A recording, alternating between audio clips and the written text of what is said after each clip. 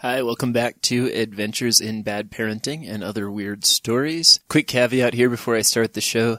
I have a different podcast called That Doesn't Happen Every Day, in which I interview everyday people and get them to talk about things that don't generally happen every day. We have a guy who taught our one-room schoolhouse, a different guy who gave tours of a probably haunted prison as a teenager, and we even have my parents, including my dad, talking about living in Bob Ross's house before he was famous. He was their landlord up in Alaska. If you want to check that show out, please look at the description and click on the link I've provided there. Thanks. So, if you know me or even just listen to my show, you know I don't really care about sports, but somehow I found out something that actually interested me about sports the other day.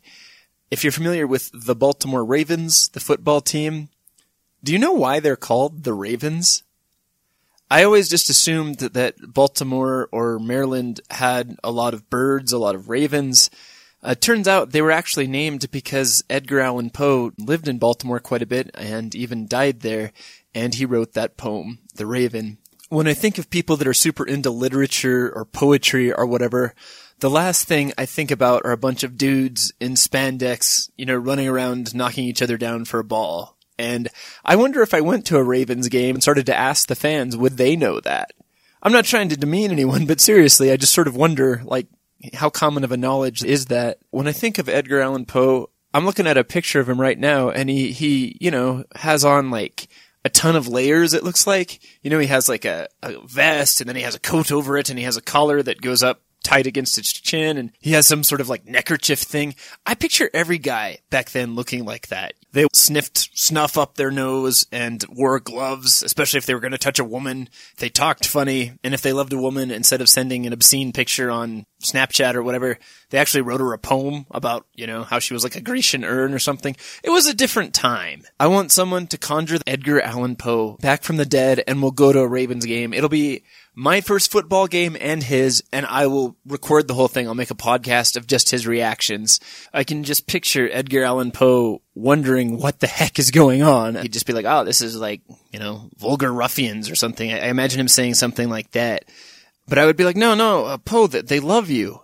To honor your name and your work, not only did they make a museum and save your old house, they also like to get really drunk and yell at giant men who throw a ball around down there on the grass. Used to be made out of pigskin, just if that's not bad enough. And I just want to see his reaction. I just want to see what old Poe would think of that. I could see him looking at the fans and being like, why does that one lady have her shirt off? And I'd be like, well, that's not a lady. That's a very obese man. I think in your time they would say well nourished, but yes, he does sort of look like a lady, and he has his shirt off, and to honor your memory, he's written Ravens on his chest. Actually, he just wrote R on his chest, and his other obese brothers who also look like women have written the rest of the word, as you know, because you're a literary guy. I could see being like, so Ed, back in your day, before they had guys chasing the pigskin down there, how did you show rival towns that you were better than them? I could just see him being like, well, if you had a disagreement with another gentleman, you would duel. I think it would be important to explain that, pistols are a lot more accurate and a lot more powerful than they used to be. And so people have, instead of walking out into the woods and squaring off at 20 paces, now just kind of drive by and shoot at each other because it decreases your own personal risk quite a bit. But maybe he'd be into that. Maybe it wouldn't bother him at all. He'd be like, let's get in the Subaru, let's drive by, and let's slay some brigands. I went online and tried to look into Poe's hobbies and interests to see if there's anything that might click, that might interface like a Lego with his interests that you would see at a football game. Didn't see anything. I think he liked poems a lot, and I think he liked literature a lot, so I don't know if he really would be honored.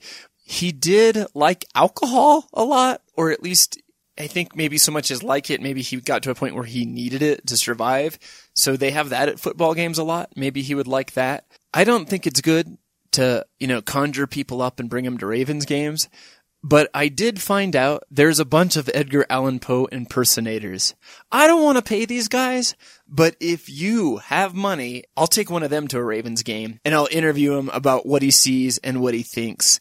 And I think it would be a lot of fun. I think that would be a killer podcast, and I think it would help reach out to people who don't care about sports, but like history and like literary stuff, and get us interested in sports if Poe went to a Ravens game. So today on this episode, I'm doing history stuff. I don't mean like the stuff about history people should actually know about human motivations and economics and the stuff that's really going on behind the scenes.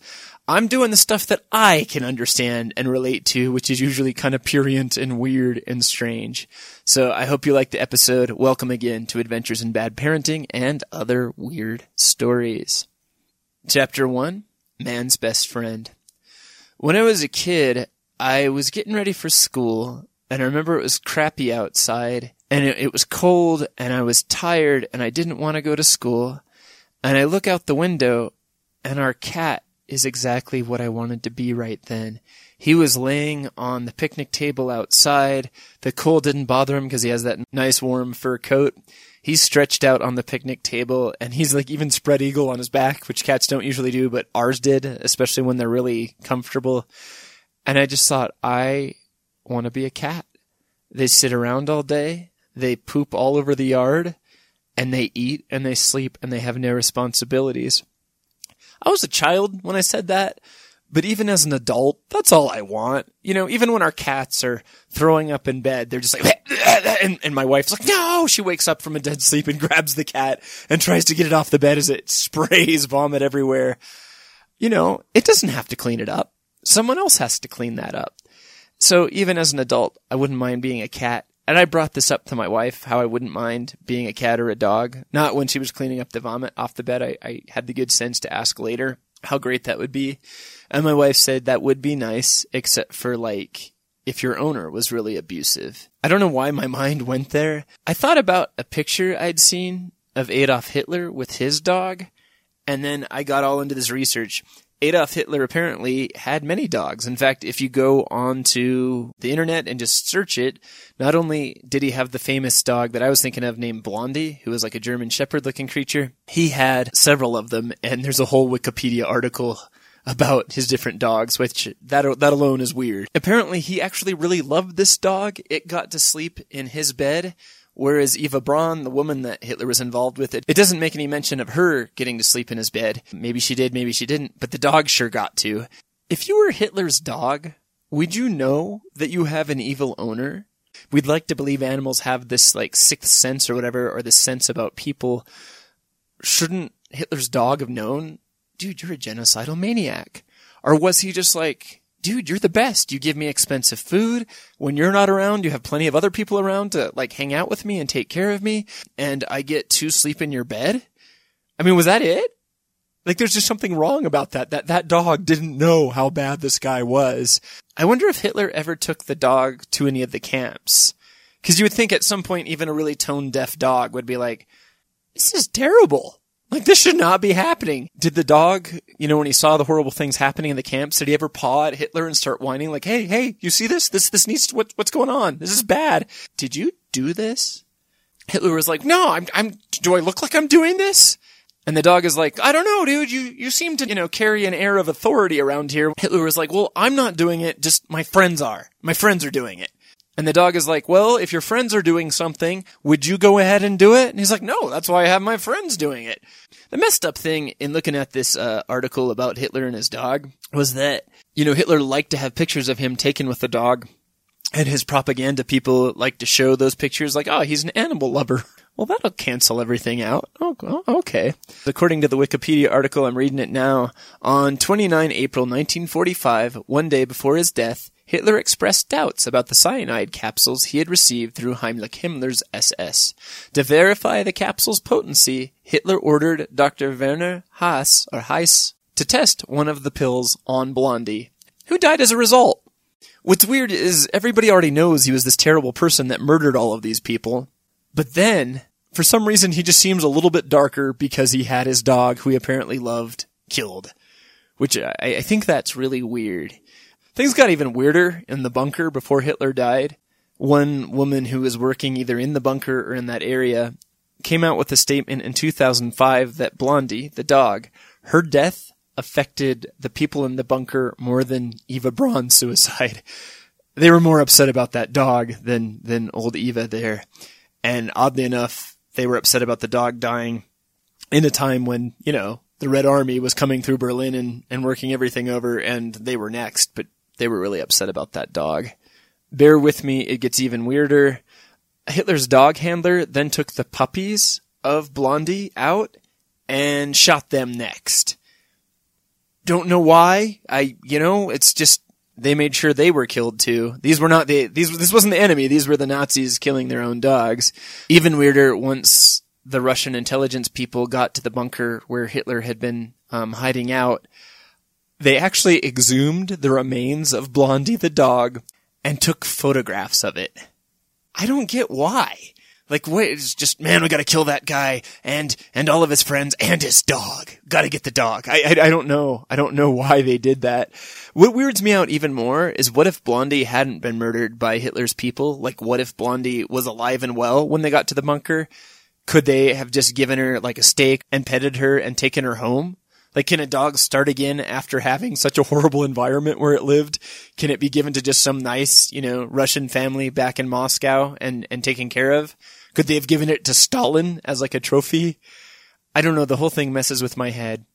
The final thing on this chapter that messes with my head even more, you know how some people like to say that Hitler didn't die, because apparently all they found was like a singed, scorched body.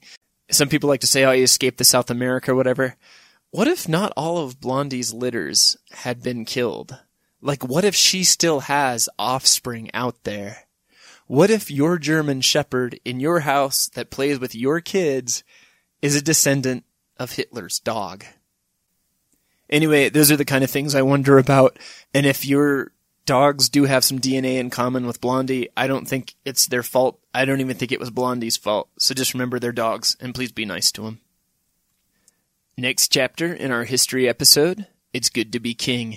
I had an encounter with royalty recently. It was at the mall in Cheyenne. They were doing a disability awareness walk. And what was funny is the mayor showed up and gave a speech, but I didn't really recognize any other dignitaries there. But then as the walk commenced and all of the people started to walk around the mall, I saw a woman, like a mother, and she had, I think, 3 kids with her. And all 3 of these kids were wearing sashes, like an Italian, prime minister or whatever. I was taping this event and I got close to the kids because I wanted to see what their issue was wearing the sashes. I don't remember if they were like Miss Cheyenne or Miss whatever, but they were those kind of like beauty pageant winners. This family didn't have any noticeable disabilities. They thought they were in league with the mayor. The mayor comes out and then some fake royalty shows up, after we fought that horrible war to get rid of kings and queens and stuff in America. Apparently the local royal family showed up to check things out and get some free donuts during the disability awareness walk. And they were walking around past the Sbarro and the pretzel place, looking down on their subjects. And so I just asked the woman in charge of them, so what's the deal with the sashes? And one had a crown on. The littlest one, who was a boy, had on one of those crowns. Like when you think of a fancy velvet-lined king's crown, that's what he had on his head. He was like 6 years old. It was bigger than him, and he's trying to walk around with that. And she's like, oh, they won some beauty pageant, blah, blah. And she was really proud.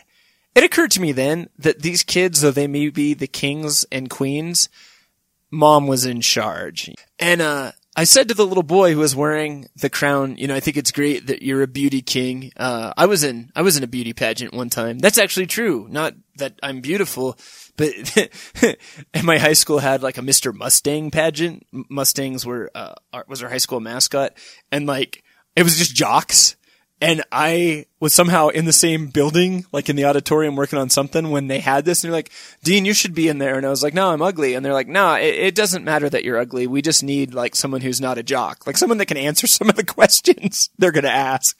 So, I was in the Mr. Mustang pageant. I didn't win, but there was a point where you're supposed to tie a tie. And, I just tied it real fast because I'd been tying it since I was a little kid for church. And the jocks were like fumbling and tying themselves up. And then finally someone noticed, oh, that guy got it. Me. he tied his tie. Anyway, back to me talking to the good, royal family of Cheyenne. I told the little boy, I lied to him and said, well, I won my beauty pageant, and they gave me a cape and a scepter, and It went well, but finally there was an uprising because I just started to levy too many taxes on the disgusting peasants, like those people over there by Orange Julius. I did not take their crap. I said, you will pay me. You will bow to your king. And then the kid's eyes widened and he got a little weirded out. And I said, when they stopped paying their taxes, I got out the guillotine and I was off with their heads because I am not the kind of king you mess with. You know what I mean? I'm more like Henry VIII. I'm not like good King Wenceslas. I take care of business in my town. And that was when the mom got a little weirded out and kind of pulled her kids close away from me and went on with her royal family and looked over her shoulder at me like I was a psycho. You know what, lady? I may be weird, but I'm not the one making my 6-year-old son compete in a beauty pageant. Next chapter, Ghosted. When I got stationed in Germany, before my wife and son arrived there, I had to live in the barracks for a while. It was on Kahn Barracks. The name of like the installation is Kahn Barracks, and I literally lived in a spooky old barracks there called 9 Bravo. I'll go ahead and put a link to Kahn Barracks and the supposed spooky things that happened on that base in the description. You can check it out for yourself if you like. There were rumors that 9 Bravo, where I slept and actually ate a lot of the time, had been an abortion hospital that the Nazis had used or something, and some people would wake up with a nurse covered in blood crying over them. And I'd heard a rumor too that sometimes privates would wake up in the middle of the night and all the cupboards in their area were open and they'd been closed before they went to bed. I never saw anything happen, and I don't believe there were any ghosts there because the people didn't want to be there. If anybody ever died at Kahn Barracks, their spirit is not going to hang around. We had enough trouble getting the live people to show up to formation and do what they were supposed to. I promise the ghosts will not be there. They are going back to the States. They're going to the bar. They will not be found anywhere on the barracks. On top of that, people would be like, oh no, sometimes you can hear troops marching outside that aren't real, that they're ghosts. That's BS, alright? If you do find ghosts, they're not going to be out marching or like patrolling or doing any of the things they were supposed to be doing. They would be in your room playing Xbox, alright? That's all I have to say about that. Next chapter, I Love You, Lice and All. So a lot of shows and movies depict people in love, right? I guess that's okay. But what freaks me out is how many shows that depict people in love before people got really into bathing and indoor plumbing, okay? I'm pulling up healthfacts.blog and reading a 2017 entry they have on here. It just says, in Victorian times, the 1800s, those who could afford a bathtub bathed a few times a month, but the poor were likely to bathe only once a year. So think about that. Think about that the next time you see someone who's just super attractive. You're going to smell them before you see them, okay? All of these shows like Deadwood and Sense and Sensibility, Dickinson and Bridgerton, and all of these shows show different people just doing an inordinate amount of flesh mashing and kissing and touching and just, oh gosh, I mean, they would smell like, I don't know, horse poop probably if they stepped in it, and tobacco because everyone smoked and sniffed and, I don't know, put it in their hair. I don't know. I just imagine no one smelling good. And I don't care how good someone looks. If they smell really bad, our ancestors were gross. I think the one old-timey movie or show I would like, it would be about like a female dentist, right? From back in the day. She's like a pioneering female dentist and she actually knows what she's doing. She doesn't just rip your teeth out and like give you an exorcism, but she actually like knew about oral hygiene. So it shows her brushing her teeth a lot, like 3 times a day, like normal people do now. And then like her husband guy is a doctor and a plumber, right? So unlike everyone else who sat around in their own filth, he had, indoor plumbing. So they weren't pooping outside all day. They actually had indoor plumbing, and he was like super into hygiene and carefulness. So he took a bath or a shower every 24 hours and sometimes more often if it was hot, like normal people. And because she's his wife, he insists if they stay married, she's got to do that too. And she's like, well, you have to brush your teeth too. Oral health is important too. So he has to brush his teeth. And also they have a car. I don't care if it's 1640, they have a car, so they don't have their only means of transportation going and peeing and pooping all over the yard and the street in their house, and they drive around. Basically, it would just be us. it would just be normal people now who have good hygiene habits, and not horses, and who occasionally wear old time clothes. It could basically just be like a cute husband and wife, doctor, dentist, plumber team on their way to a Halloween party, and that would work just fine for me. That would bring back the romance of the old ages if they're dressed up like Jane Austen or whatever, but they have the hygiene of, hygienic people now. That'd be a good show. Next chapter, The Private War on Drugs. When I think of the 1960s, I think of Vietnam and lots of drugs. My dad got sent to Vietnam, and when they decided he didn't need to fight communists anymore, he came back to his own country and took it upon himself to fight drugs.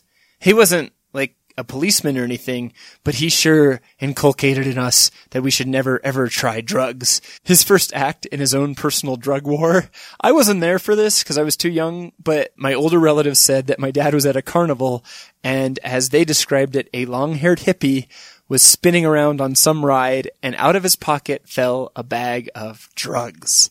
I think it was marijuana. Hopefully it wasn't like, prescription pills the guys actually needed. No, I think it was pot. And my dad saw this and stuck out his foot and dug the guy's bag of marijuana into the dirt with his boot. So my dad was counting coup that day for the conservative league there. And the guy, when he finished riding his ride, I don't know if he was high or not, but he got off and had the presence of mind to start looking for his drugs. I guess he was self-frisking. He was like, oh crap, where is it? And he starts looking around all over the ground, and my dad, I guess, just glared at him with his boot on the guy's drugs, still grinding into the ground. And I was like, so did the hippie say anything to you, Dad? He's like, no, but he sure was looking for his drugs, and I wasn't gonna move my boot. My dad's favorite activity when he was driving, some people listened to the radio, some people talked to the people in the car. My dad's favorite thing to do when he was driving was to guess if other people around him were on drugs. It wasn't really like a guess so much as an assertion. He would be thinking about turning left, but the oncoming car would be going a little fast. And for some reason, regardless if you're not sure, you just shouldn't turn left. But my dad would put it out there. Maybe I should go, but I'm not going to go. That one there might be high on LSD. Growing up with this man, I thought every car around us was just full of drug-filled LSD people that wanted to hit us with their cars. My sister came home from college. She went to Brigham Young University, not exactly a hot spot for drugs, but even she had the presence of mind to say to my dad one time when he guessed someone in the car next to us might be on LSD, Dad, I don't think people use LSD anymore. I think that was like a 60s thing. I don't know. We have 3 very uninformed, very conservative people in a car, so none of us knew, but I thought that was funny she made that point. One time, I mentioned that someone at school had said they thought they should legalize marijuana. I didn't say I thought this was a good idea. I just mentioned someone brought this up. And my dad said, you get one of these drug heads to grab you and hurt you, you'll change your mind. So, Owen was very much into capturing, or at least terrifying, the hearts and minds of his children in his private war on drugs.